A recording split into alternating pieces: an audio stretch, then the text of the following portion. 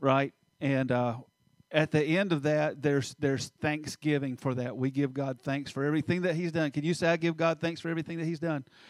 But when we're praying and asking God for something, in Philippians we learn that there is a proper way to pray that puts thanksgiving on the front side, that puts thanking God even before we give the request. We know that we've got requests, right? We know things. We know that we need things, right? Does everybody in this room know that you need things from God? We ask Him for things, yes. But God is not like us. If I ask you for something, hopefully you're able to give me what I'm asking for. And if you do, at the end, I say, thank you for giving me that, right? But that's not how God is. God's already got it. And according to His Word, He says, I know what you need before you even ask for it.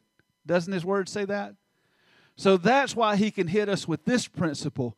I know that you've got a need, but before you bring that need to me, Philippians 4, verse 6 and 7, don't worry about anything, but everything with prayer and supplication and thanksgiving, make your petitions known to me. So before you even ask Him for anything, I thank you, God, that what I'm about to ask you for, I know that you've already got it. Amen?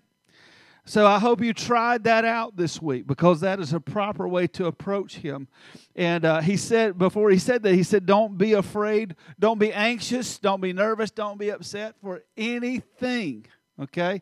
Well, I'll just read the scripture. Be anxious for nothing, but in everything by prayer and supplication with thanksgiving. There it is right there. Let your requests be made known to God. You see the order of that? And the peace of God, say the peace of God, which surpasses all understanding, will guard your hearts and minds through Christ Jesus. So that's what I challenged you with last week, is to have a heart that is guarded. You remember that? My heart's guarded by God. My mind is guarded by God. God puts a guard beside my heart. Now my heart can feel safe because it's got a guard. Now my mind can feel safe because it's got a guard over it. Amen? Amen. So I want you to turn to John chapter 14. And we're also going to look at a good bit in this chapter. And also we're going to look in Revelation chapter 1. So... and that's interesting at a whole other level all by itself. And I believe that you may be surprised by what it has to say. And let me just go ahead and tell you, don't be afraid. Be grateful. Be thankful. A blessing is coming your way. There's a little clue in that right there. A blessing is coming your way. So this is instructions for blessing. This is some of God's instruction for us to be blessed. You know He wants us to be blessed, right? I'm not talking about the material things. He says, I know that the world goes after those things, and I know that you need things. I know you need clothing. I know that you need food. I know you need a place to lay your head. But follow me, and all those things I'll give to you. So, John chapter 14, Jesus is speaking to His disciples. Here He says, let not your heart be troubled. You believe in God, believe also in me. There's kind of been a little bit of a theme this morning about anyone that's got a troubled heart or a situation or a circumstance. But Jesus says this, let not your heart be troubled. You believe in God, believe also in me. In my Father's house are many mansions. That word is translated into dwellings. There are many dwellings. If it were not so, I would have told you, I go to prepare a place for you. I love to take that verse right there, and I'm not adding to it or taking away, so I'm still on the safe side. I'm just switching it around a little bit, because the translation of that is that I would have told you if it were not so. I go to prepare a place for you. If it were not so, in my Father's house are many mansions. If it were not so, I would have told you. This is how strong He's making a point to them. I don't lie.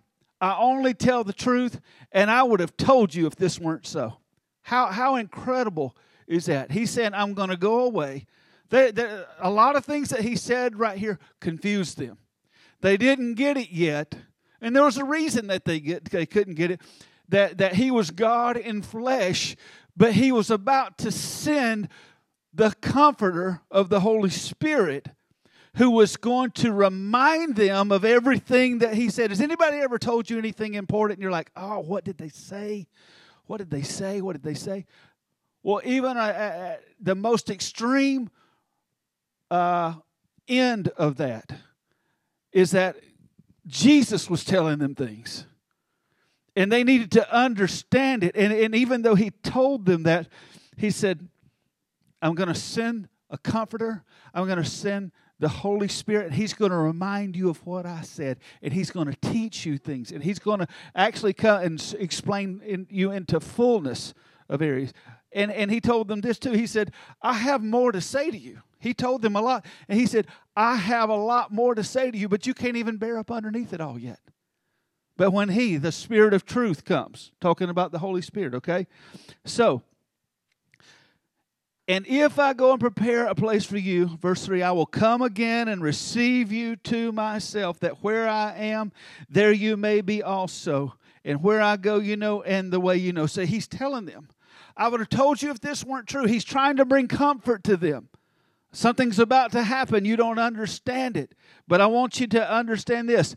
If this, what I'm telling you, wasn't true, I would have told you. But so I'm telling you this because it's true. I'm trying to bring comfort to you. And I love Thomas. You know, we've labeled him Doubting Thomas. But I figured something out about Thomas. I'm a long-distance relative of him. I would have asked because I would have doubted. Because I need to hear it for myself. My family can get it. And other people can get it, and people that I look up to can get it, but I have to get it for myself. And Thomas said this, because Jesus had just said, where I go, you know, and the way you know. Thomas said to him, Lord, we do it. Thomas threw everybody under the bus. Thomas said, Lord, we don't understand. And at least me, I don't understand. This is what I appreciated about Thomas. You didn't have to ask where he stood. He let you know where he stood, and he was in a place of doubting. And I'm just going to tell you this. You see, God, Jesus didn't strike Thomas down right there. He explained to him, you can bring Jesus your doubts. He said, don't be afraid, but you can bring him your doubts. Bring them to him. Amen? That's a pretty good point right there.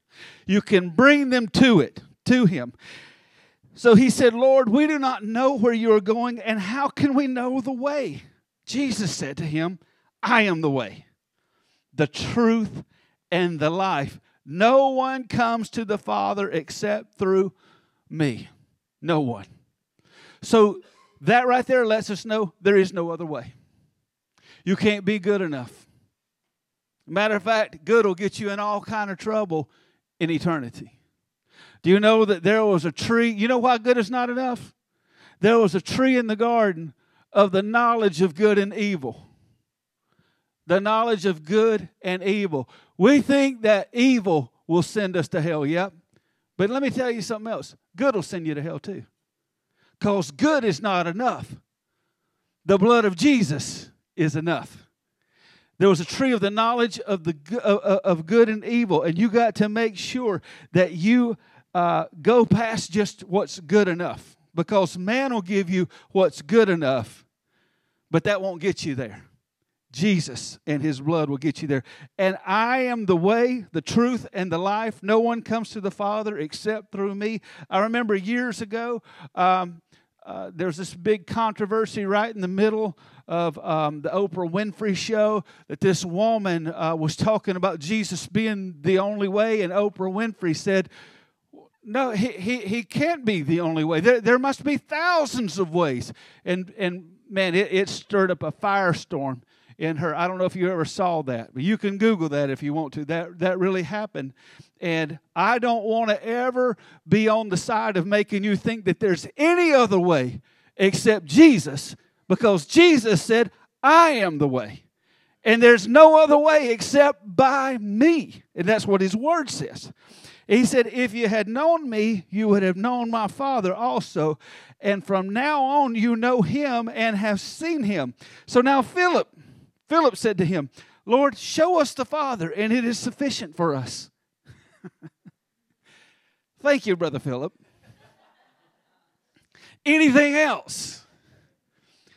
Jesus said to him, have I been with you so long, and yet you have not known me, Philip? You ever had a teacher that called out your name at the end of something, and you just shrunk and felt so small? But I can say this, I appreciate Philip for saying it. You can bring your questions to God. You'll find an answer in His Word. He who has seen me, Jesus, has seen the Father. So how can you say, show us the Father? Do you not believe that I am in the Father and the Father in me? The words that I speak to you, I do not speak on my own authority, but the Father who dwells in me does the works. Believe me that I am in the Father and the Father in me, or else believe me for the sake of the works themselves. Most assuredly, I say to you, he who believes in me, the works that I do, he will do also, and greater works than these he will do, because I go to my Father. And whatever you ask in my name, that I will do, that the Father may be glorified in the Son. If you ask anything in my name, I will do it. If you love me, keep my commandments. Let me say that again. If you love me, this is Jesus speaking, keep my commandments. Keep my commandments. If you love me, you will keep my commandments. He didn't say, if you love me, question my commandments. And that's what a lot of people are finding themselves doing. And I can tell you this, that's exactly how the enemy tricked Eve right there. Did God really say? You remember that way back at the beginning? Is that what he did? Did he really say that, Eve? Okay, so be careful about having conversations with an enemy.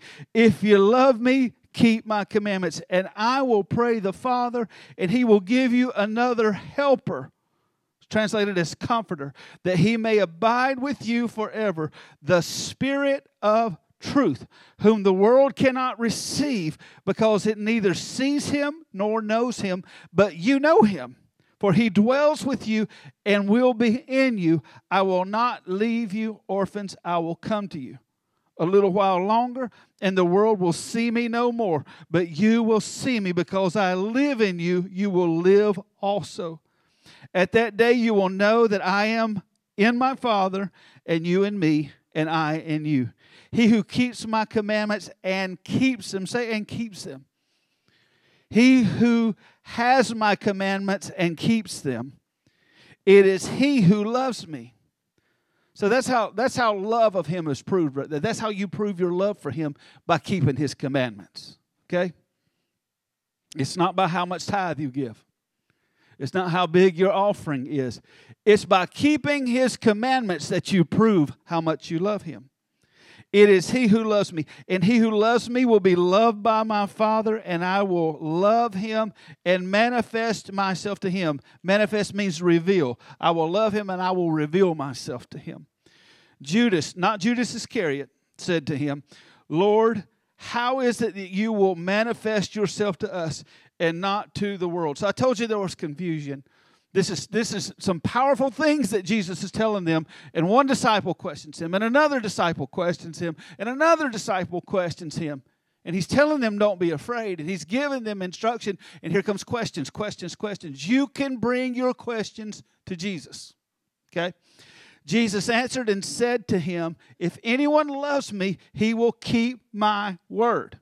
And my Father will love him, and we will come to him and make our home with him. So do you understand? It's not just saying about, I love Jesus. I love Jesus. That rolls out pretty easy. Do you obey Jesus? That's the big one right there. Obey. I keep his commandments.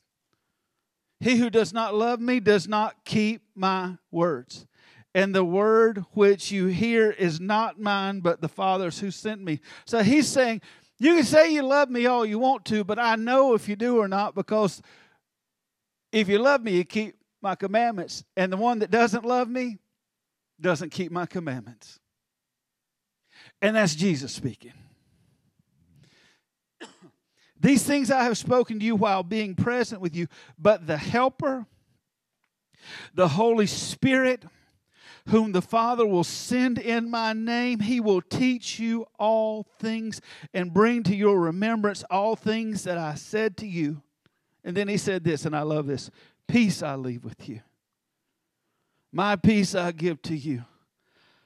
Not as the world gives, do I give to you.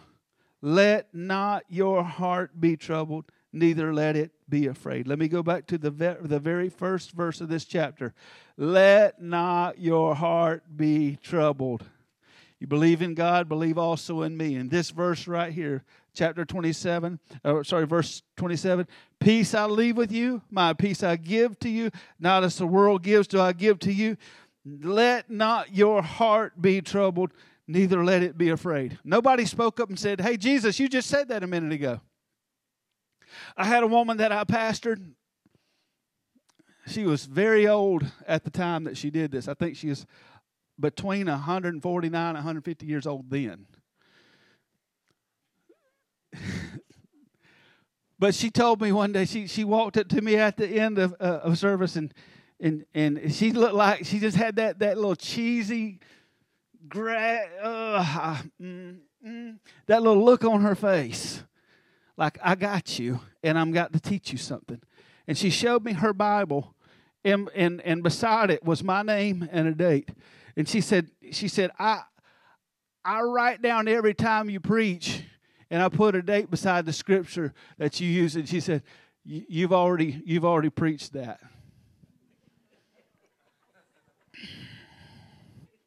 And I want to say, well, I apologize to everybody else, but that's because you didn't get it last time. And today's just your day.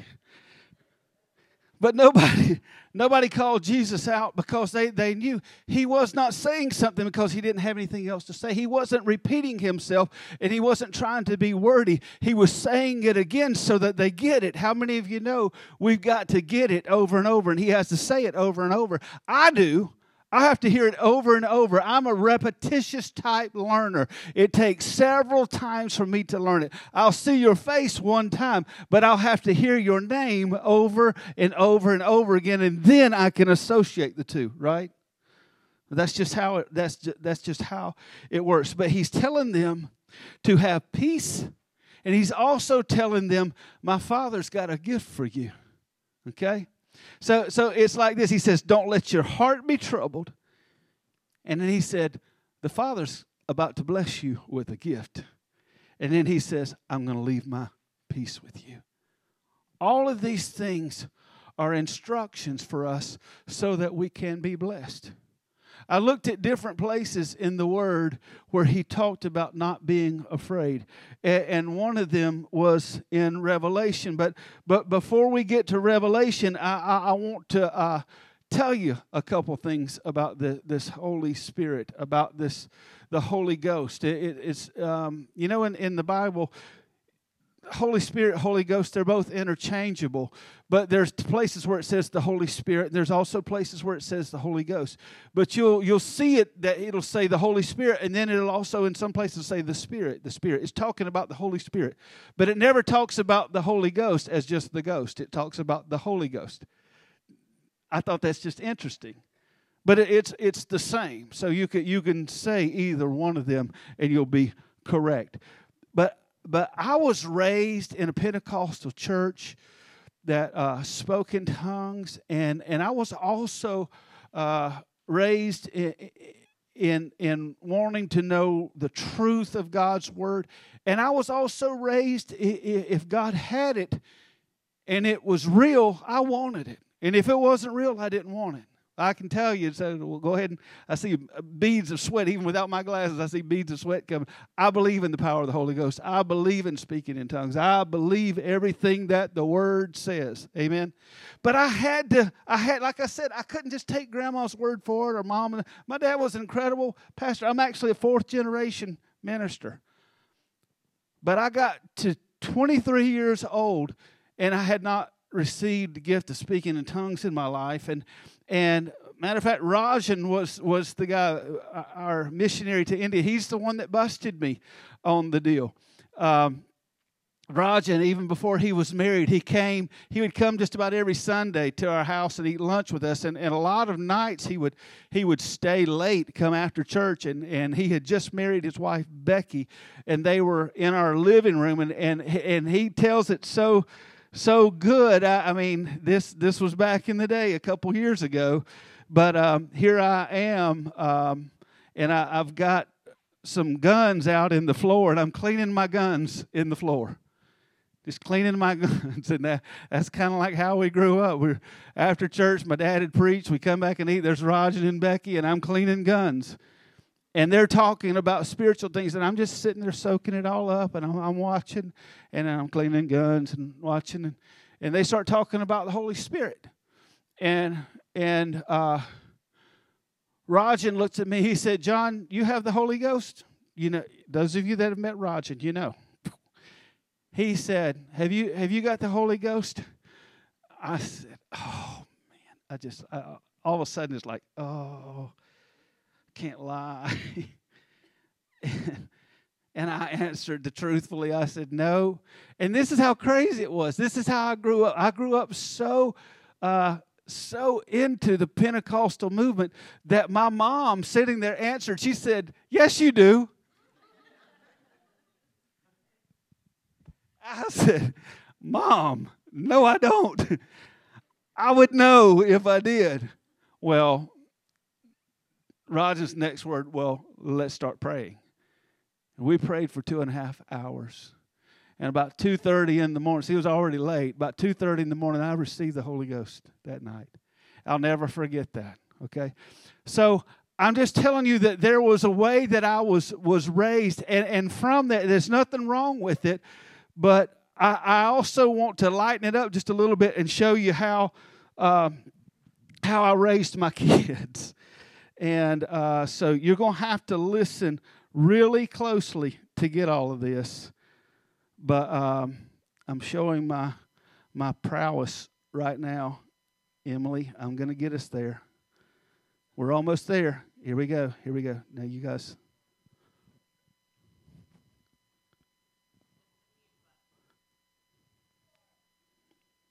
Okay, all right.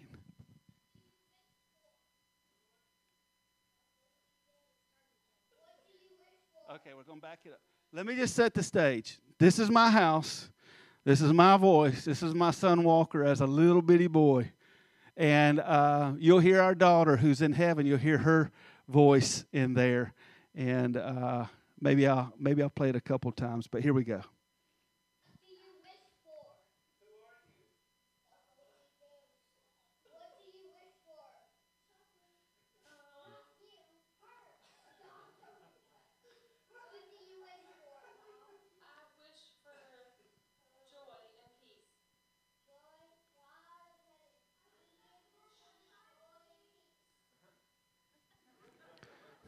So out of nowhere, my son's just walking around with a blanket over his head, and he walks up to his mom and says, "What do you wish for?" And I said, "Who are you?" Because I didn't know who he was.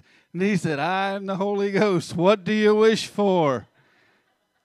And Kenzie yells out, "Chocolate." And he says, "Not you, her." And if you caught it, he said, What do you wish for, Mom? So the Holy Ghost knew her by name. And she said, "Joy and peace." And then he said, "God of heaven, give this woman joy and peace." So I just wanted to let you have a little light-ended snippet of how things kind of went. And that's also a very sweet moment in our family right there. What did you say?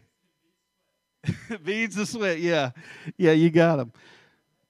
But so let me tell you, as we're about to move on past this just a little bit to make a little bit more sense, because I want you to know that even though I had received the Holy Ghost in the middle of the night, it was not until I was pastoring, and this was in 2001, when I'd finished 7 years of youth ministry. And when I was in 2001 raising my family, we just had Michaela and Kinsey there, and Kinsey had all of her issues, so many issues, physical, heart condition, and all of these things. And we were in an inner city church, and there were drive-by shootings right outside of my house. I knew that I was in deep water without God. And I needed to know that everything that I believed about Him was true. And during the night, this happened 3 times when we lived in that city. 3 times. I woke up out of a sleep just praying in the Holy Ghost loud. And that song that you were singing, Wash Over Me, that's the only way that I can describe that to you. And I'm not saying it's going to happen like that for everybody, but I had to know that what was going on was real. And that it wasn't anything that was conjured up, and it wasn't a learned thing in me. It was something that God did inside of me. And I can just tell you, I felt like I was completely asleep, and I felt like all of a sudden I was standing, and it knocked me back and then raised me up. And it felt like that song that you're singing, like being washed away by a river. That's exactly how that felt to me. And for me, that's what I needed to see so that I would know that this was real, okay? So just so you know. So how are you going to take that to Revelation? Well, you'll see. Revelation chapter 1, understanding this. Revelation means revealing. He just got through saying in John chapter 14. Oh, sorry, I got to give your screen back. Revelation chapter 1. Do I need to open that for you? Okay, you got it. Sorry. In John 14, he just got through talking about the revealing that He would manifest Himself. Didn't He say that? That to the ones that love me, I will make myself known to them. I will manifest myself to them. Well, this book, Revelation, the word revelation means unveiling and revealing. So this is actually something that we're supposed to be excited about. It doesn't mean that we understand it. If you want to know how, who was it? Philip had questions. Thomas had questions, and Judas, not Iscariot, had questions. Well, they're where we are when we read Revelation. We don't understand all of this. So questions can come out of us, and it's okay for questions to come out of us. But understand this, there's something particular about, he said, who keeps my words and doesn't question and does not doubt my words. There's a difference in all of that. But he said, in this right here, the revelation of Jesus Christ, which God gave Him to show His servants things which must shortly take place, and He sent and signified it by His angel to His servant John, who bore witness to the word of God and to the testimony of Jesus Christ, to all things that he saw. Blessed is he who reads and those who hear the words of this prophecy and keep those things which are written in it, for the time is near. Now, blessed is used 2 times. That same word is used 2 times to describe who God is, and it's also used in the Beatitudes when it says, blessed is this person if you do this, blessed or if you do this. And it doesn't talk about somebody that's not going through things. It's talking about people that go through certain things, and it says, blessed are you when these things happen to you. That same word, blessed, that same interpretation of that word is the same word that's being used right here. Blessed is he who reads and those who hear the words of this prophecy and keep those things which are written in it, for the time is near. That word blessed means happy. Happy. The world is going to tell you, just do what makes you feel happy. If it makes you feel happy, do it.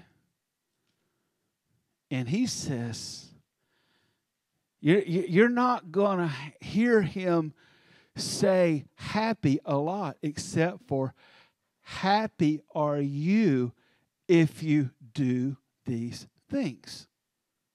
So there are things that the world cannot achieve or gain or get to as long as they're outside of Christ. But those of us that are in Christ, there's a happiness that we'll never get from the world, but we'll have it inside of His kingdom. That's why everything else can be falling apart, but you're happy. And that is a testimony of who He is inside of you. You ever had times in your life when you went through things and you didn't even understand the peace that you had? Because this thing should be just taking you away. But what's taking you away is His river of peace. Amen? And this is the only book in the Bible. There's 66, 39 Old Testament books, 27 New Testament books, 66 books, and that's the limit of my mathematic ability right there. Trust me.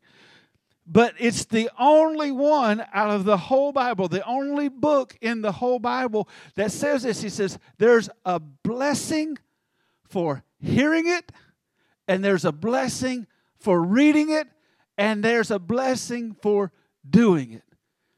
There's a three-way blessing attached to this book that's actually given prescriptively before you even read it. It's saying you're blessed if you hear it. Blessed is he who reads this book and who hears the words of this prophecy and keeps those things which are written in it, for the time is near. You're blessed just because you heard it. You're blessed because you read it, and you're blessed because you do it. John, to the 7 churches which are in Asia, grace to you and peace, grace and peace right there, from Him who is and who was and who is to come, and from the 7 spirits who are before the throne. So everything that could have happened before you and is happening right now and ever will happen for you, He's the God of that, and He's got grace and peace for every bit of it. And from Jesus Christ, the faithful witness, the firstborn from the dead, and the ruler over the kings of the earth, to Him who loved us and washed us from our sins in His own blood. Can somebody say thank you, Jesus, for that? And has made us kings and priests to His God and Father. To Him be glory and dominion forever and ever. Amen. Behold, He is coming with clouds, and every eye will see Him, even they who pierced Him. And all the tribes of the earth will mourn because of Him. Even so, amen. I am the Alpha and the Omega, the beginning and the end, says the Lord, who is and who was and who is to come, the Almighty. I, John, both your brother and companion in the tribulation and kingdom and patience of Jesus Christ, was on the island that is called Patmos. He was in exile for the word of God and for the testimony of Jesus Christ. I was in the Spirit on the Lord's day, and I heard behind me a loud voice as of a trumpet saying, I am the Alpha and the Omega, the first and the last. And what you see, write in a book and send it to the 7 churches which are in Asia, to Ephesus, to Smyrna, to Pergamos, to Thyatira, to Sardis, to Philadelphia, and to Laodicea. Then I turned to see the voice that spoke with me, and having turned, I saw 7 golden lampstands, and in the midst of the 7 lampstands, one like the Son of God, clothed with a garment down to the feet, and girded about the chest with a golden band. And his head and hair were white like wool, and as white as snow, and his eyes like a flame of fire. His feet were like fine brass, as it refined in a furnace, and his voice as the sound of many waters. He had in his right hand 7 stars. Out of his mouth went a sharp two-edged sword, and his countenance was like the sun shining in its strength. And when I saw him, I fell at his feet as dead. But he laid his right hand on me, saying to me, do not be afraid. There it is again. Do not be afraid. I am the first and the last. I am he who lives and was dead, and behold, I am alive forevermore. Amen. And I have the keys of Hades and of death, or hell and death.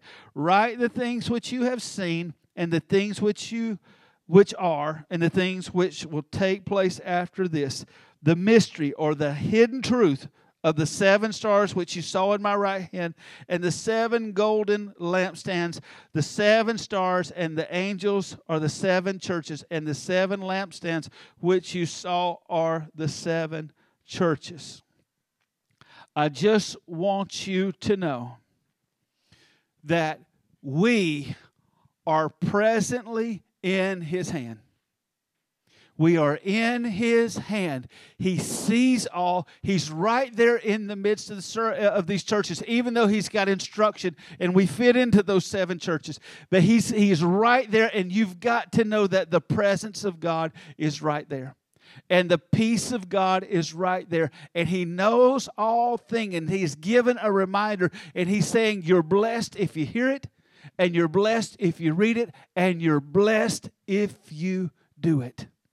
Blessed by God. So I want you to know something, because I feel like I have opened up several cans this morning. One of the biggest one is the Holy Ghost and the power that is there. But I am tired of the church and its people being weak and being anemic when we have His power. It's not ours. And maybe that's the problem, is that we're trying to fight an enemy in our power when we've got His power. Do you understand that David, when he was just a little shepherd boy, he's going to check on his brothers. We all know the story of David and Goliath. But all of a sudden, all of the people, all the Israelites are afraid. They're afraid. And they see this Israelites and this great champion Goliath, and everybody's afraid. And here comes this boy, and he comes up and he's saying, who's yelling out those blasphemies against my God? He said, I'll fight him. And when they heard about it, they brought him to King Saul and said, here's our warrior. Here he is. And Saul, supposed to be a king, supposed to be willing to put on and go out and fight, he tries to fit his garments on him, his war garments. He tries to give him his sword and his helmet. And David understands, I can't even move with this stuff on. Are we trying to move in some other anointing that we don't know? That all these things that you could put on me, there's nothing greater than you can put on me than His Spirit that lives inside of me. And when I come into contact, you know why you fight an enemy? I'm going to tell you why you fight the enemy. I'm going to tell you why you are not ignored by an enemy. Have you ever thought, I'm so insignificant, why is the enemy messing with me? Let me tell you what the enemy knows about you. He knows that your power is all about His righteousness and not yours. He also knows that you're trying to constantly get yourself in a position where you can be somebody in His kingdom through doing outward manifestations, by doing things that look good and sound good, and they're good, and they have some significance to them. But you understand that religion is actually living according to an outer code? Do you understand that? It's living according to an outer code, which if I live according to an outer code, that means I base things on my performance. And if the enemy can keep you trying to perform, see, he knows something about you. And the reason that he fights you, I ask you a second, you know why the reason the enemy fights you? Is because he knows who's inside of you. He thinks that you don't know. And if he keep you from realizing who you are in Christ, then he can kind of work against that. But the moment that you understand that the Holy Spirit of God lives inside of me, the enemy has zero power over you anymore. Zero power. No power over you. Because you start putting everything on your faith. And your positioning is not in you. It's according to his righteousness. How many of you could say, my righteousness, I don't ever want to be graded on my righteousness. Let me tell you about your righteousness. You've already been graded on it. He's already described your righteousness. It's as a filthy rag. It doesn't mean anything. It's all based on his righteousness. And he says, I'll let my spirit live inside of you. So there's something inside of you that wants to well up and needs to well up and come out of you so that you can live this life and not be beat down and not be, it makes my brain cramp. And I can actually fall into that. And I can actually become disappointed in me, but it's when I'm trying to take on a position that he's not given me authority to be in. It's all about him and living with him inside of me, but not just him inside of me, coming out of me. Okay? So he's saying something very powerful in his scripture right here. He's saying that there is a peace that I want you to have, but the peace that I have is not got anything to do with anything that you can accomplish. It's my peace in you. And that's what he's wanting us to live in and to live out of. And he says this in Jude. If you just turn back maybe one page, because it's at the end of a one chapter book. It's a one chapter book, Jude. The book Jude is one chapter. And it's verse 20. He says this. He said, you, beloved, building yourselves up on your most holy faith, praying in the Holy Spirit. Keep yourselves in the love of God, looking for the mercy of our Lord Jesus Christ unto eternal life. And on some have compassion, making a distinction, but others save with fear, pulling them out of the fire, hating even the garment defiled by the flesh. Now, this is a passage of Scripture right here that's very strong for us. And it opens up an incredible opportunity for us to pray past what our words can say. To pray past what our minds can come up with. Have you ever prayed to the very end of what you can even think of? Have you ever prayed and you've brought it to God and you've said it every way that you could say it? I've prayed to him and asked him certain things, and I'm like asking him again, and I try to like be creative and slip it into him just another way, and then all of a sudden it hits me. He knows what I'm praying about. He knows what I'm praying about. I have found myself being guilty, though, of attaching my will to my prayers. Seeing an outcome that I'm expecting and feel like it's such a good outcome, certainly God would sign off on that. And God's probably thinking, John, yeah, that was a good one. I'm going to move on you. I'm going to move for you on that because you hit a nugget right there, John.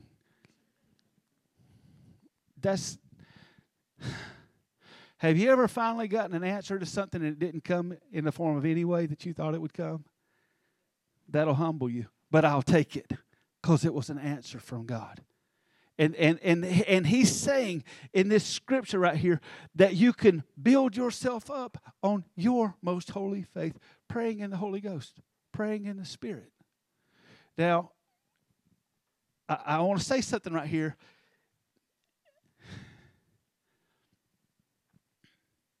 I've heard this term lots of times.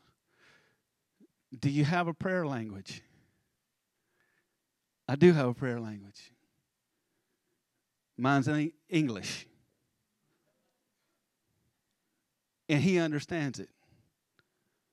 But there's another language that I speak that's not English. And that requires me to have the most holy faith, believing that what's coming out of me is actually, it's left praying what my will is, and it has latched on to praying what His will is. Because that's how it's described in 1 Corinthians 12 and 13 and 14. Those scriptures, especially 14, it brings understanding to what speaking in tongues is. It helps me understand that I can be fruitful in my mind. I can pray in my mind prayers. I can pray right now. I can close my mouth and pray silently. We've done that over and over. We've done that many times, right? But according to His Word, my mind can pray a prayer, and it can be a fruitful prayer. But I can pray towards something in my mind while I'm praying in tongues, and what I'm saying in tongues, nobody could understand it. And I want you to understand this, that I pray in the Spirit, but most of when I pray in the Spirit, I'm not around anybody. I'm by myself. Because Paul gave that instruction in 1 Corinthians chapter 14. He said this about that. And I think this, anything that God does can be like messed up, especially when a man gets a hold of it. Have y'all recognized that yet? That's an incredible lullaby. I love it. I mean, we're there we go. It's all right. These things happen. But that, I mean, that's the last thing. I can tell you this. Ain't nobody falling asleep this morning. I can tell by watching you. Y'all are like, this thing about the Holy Ghost and praying in the Holy Ghost, it's power. And he says this. He says, it'll take your most holy faith, and you'll stir up your most holy faith by praying in this gift that I've given you. He talked about it, and he said, I'm going to send the Holy Spirit. He's going to comfort you. Can I tell you that the life that I live right now, I need Him to comfort me? That there's enough going on in the world, I need Him to comfort me. And He does. But he also said this, when he's described in 1 Corinthians chapter 14, he said this. He said, Paul said this, he said, I wish everybody spoke in tongues. He said, I speak in tongues more than all of y'all. But I'd rather speak just 5 words in a crowd of people that anybody could understand than 10,000 words that nobody could understand. There was a movement. It was still the Holy Ghost, but the Pentecost. We named we named a whole segment of religion, and I grew up in it. Pentecostal. Do you know that Pentecostal doesn't even mean speaking in tongues? Does anybody know what Pentecost means? 50. It means 50. It means 50. It was 50 days after the resurrection, the day of Pentecost.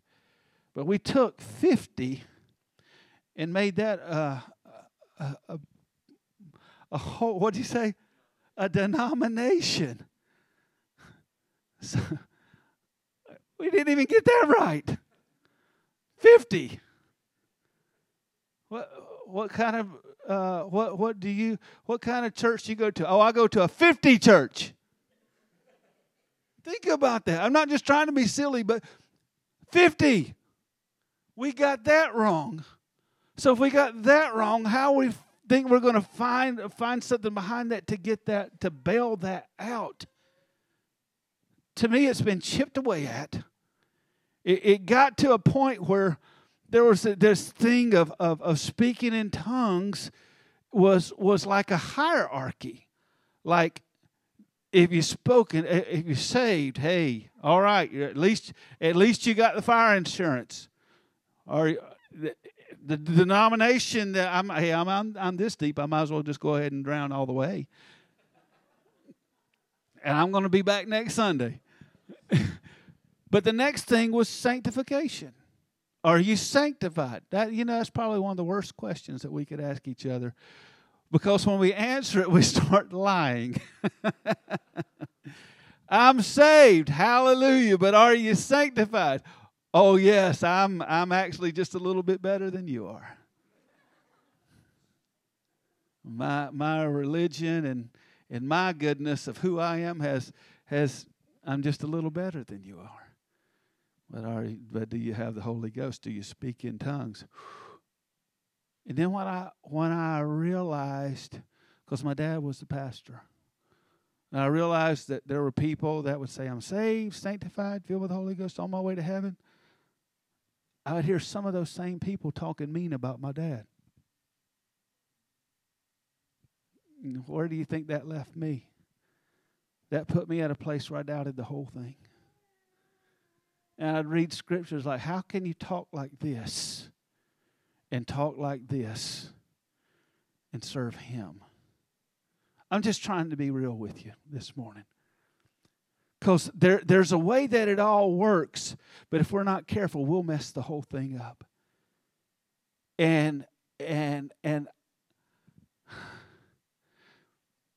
thank God I hung around long enough to figure it out and ask those doubting Thomas questions for myself. And God revealed some things to me that I said, hey, you know what? God's real. It's the people that are fake.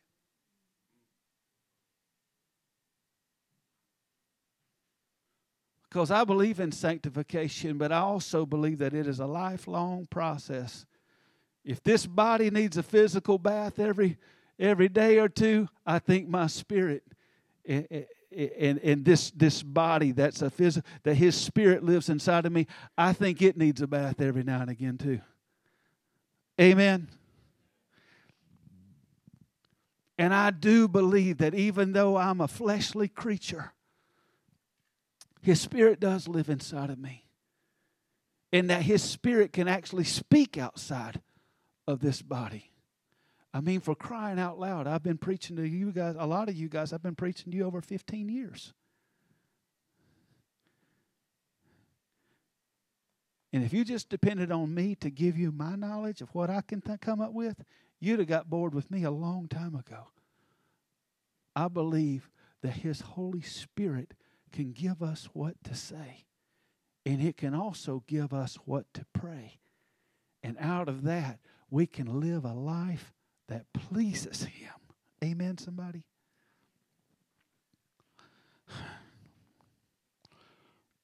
I used to have the scariest times in church when they would call for people that wanted to be saved. It'd be like, I come to the altar every time. I got saved every week growing up. And then if I got in trouble at home, I would try to wait for that second one, the sanctified one, so Mom would see that, like, maybe I didn't get a spanking, or maybe I'd already had the spanking. We used to get grounded in them days, and that sanctification prayer could find a way of getting me out of a whole week or a whole month of being grounded. It might just get cut off at the end of that night, especially if I came down and got saved and got sanctified, and then at the end I ran over and I hugged Mom. Grounding was lifted. I was set free. I was a new man. And she, and then they would do the one about the Holy Ghost, and then I'd be like, uh-oh.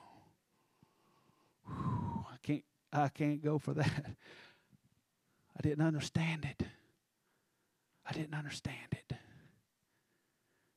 And God had to give me that in such a way that out of my sleep, even though I had received it much before, I was going to need that power inside of my life. I was going to need that realm of prayer that could go past what this small brain could think was what God wanted to do and tap into what He really wanted to do. And I started learning about that thing about Spirit bearing witness. And I even saw that got distorted. I'd see people at church and be like, oh, well, my spirit don't bear no witness with that. And use that. Well, my spirit doesn't bear witness with that. Like, okay, I guess you win the argument because your spirit doesn't bear witness with that. They must be wrong. You know what the Spirit bears witness with? You know what the Spirit agrees with? Himself. The Spirit doesn't agree with you. The Spirit agrees with Himself.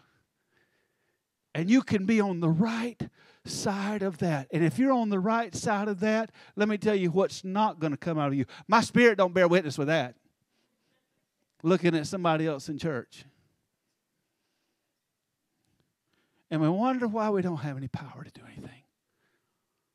And we wonder how our prayers can't reach up past that high. I want to know that what the Bible says is true, and that it says this: we have this confidence that when we pray, He hears us. That's a place that we can be in Him.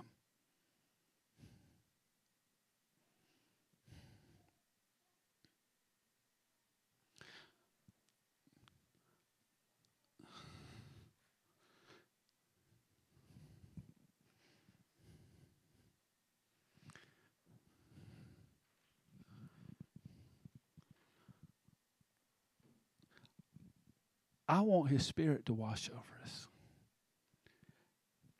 And I don't care when it happens. If it happens here, that's beautiful. That's wonderful.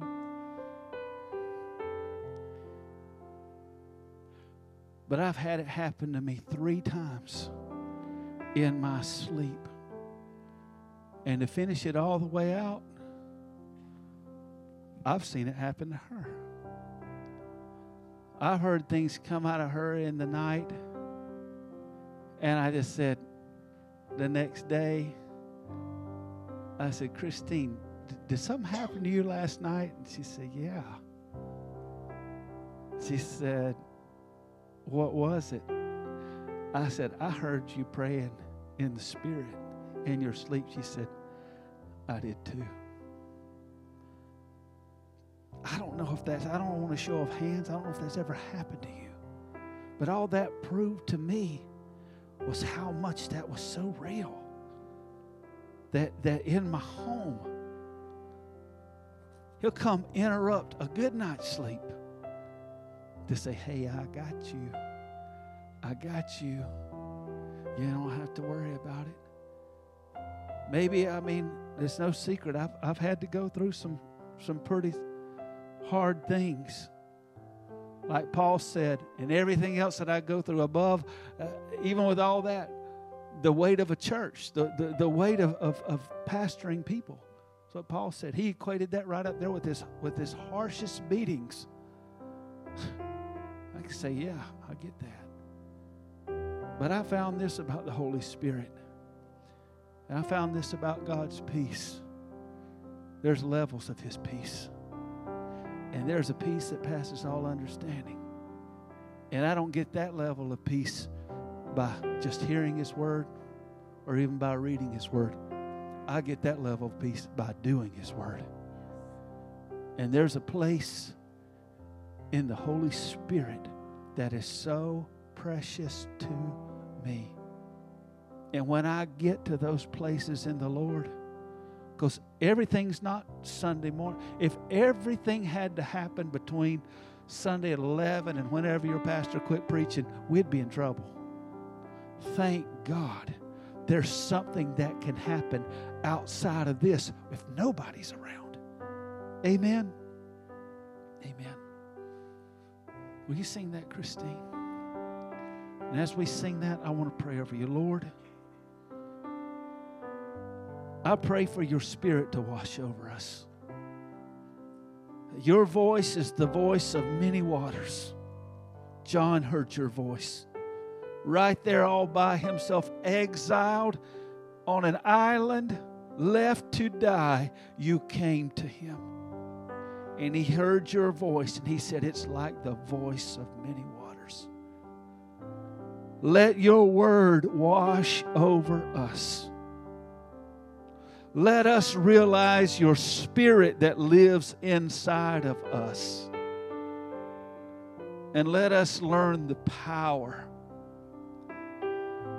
of releasing everything that we can think to pray, to allow your Spirit to pray through us what is the perfect will of God. Wash over us, Lord.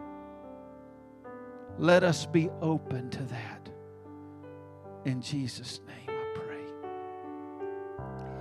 Like a desert stream, washing over me. When I need it most, your love rains down.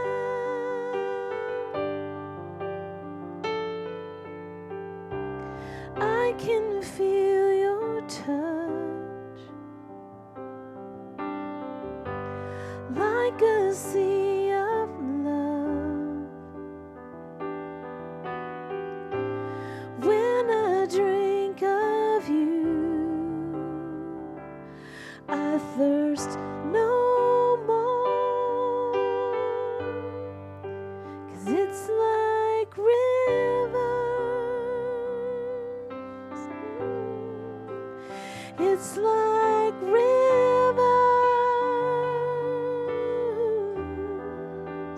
It's like rivers.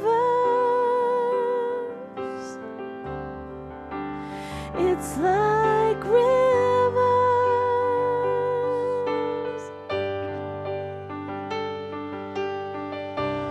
When my soul is dry, you satisfy. I lift up my hands, you fill me up.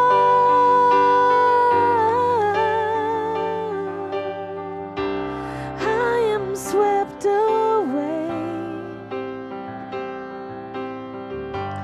in a mighty way. Your love is more than I can take. Would you stand? It's like rivers. It's like rivers. It's like rivers. It's like rivers. It's like rivers.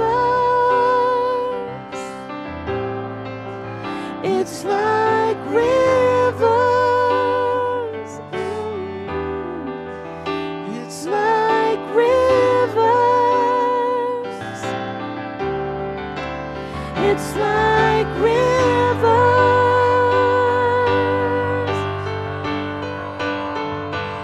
Wash over me. Wash over me. Wash over me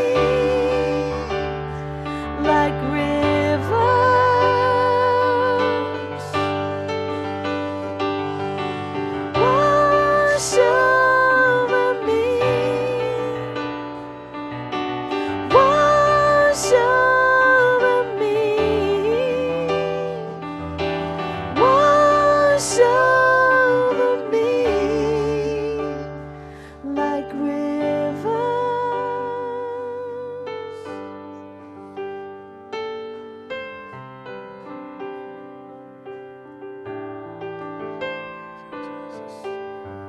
I can't help in my mind but think of there's a place near Some of you men know where we camp at in the spring.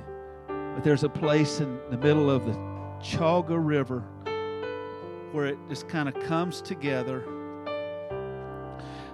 and it pours like between some rocks. It almost looks like a fountain, and it drops down to that place to like a lower shelf. And that bottom of that is just slick. It's a big rock, and just over years it has become slick, but you don't fall because it's about this deep. It's about up to right here. But where that water comes over, we used to call it the whirlpool, but there were bubbles. It was just bubbles. Like you could see it like from here probably to our water cooler back there. But it moves so fast. This is what I learned about it, is that I could go underwater and I could swim like on that slickest part of the rock. Believe it or not, I could swim. You might look at me and think, he can't swim, but you ever seen a seal or a sea lion? They can swim. And I could do that, just so you know. But I could swim on the bottom. Now, I could not swim on the top. It was too rushing, but something about those bubbles and the way that I could get down to the lowest part. And I did it over and over because I'd go all the way to it, and I swim with my eyes open. You could see when you got to the end, you just come up, and that stream would hit you, and it would just knock you all the way back. And it was so fun. And that's how that song, I keep getting that picture of being just a teenage boy in that pool. Swimming and swimming, and like swimming and swimming. I can't swim anymore. I've gone as far as I can. When I come up, that rush hits me. And I'm telling you,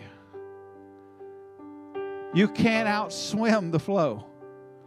The best thing you can do is to come up and say, okay, just sweep me away. And He'll do. Amen.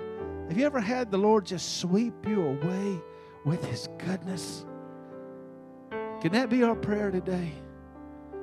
Lord, when I swam as hard as I could swim,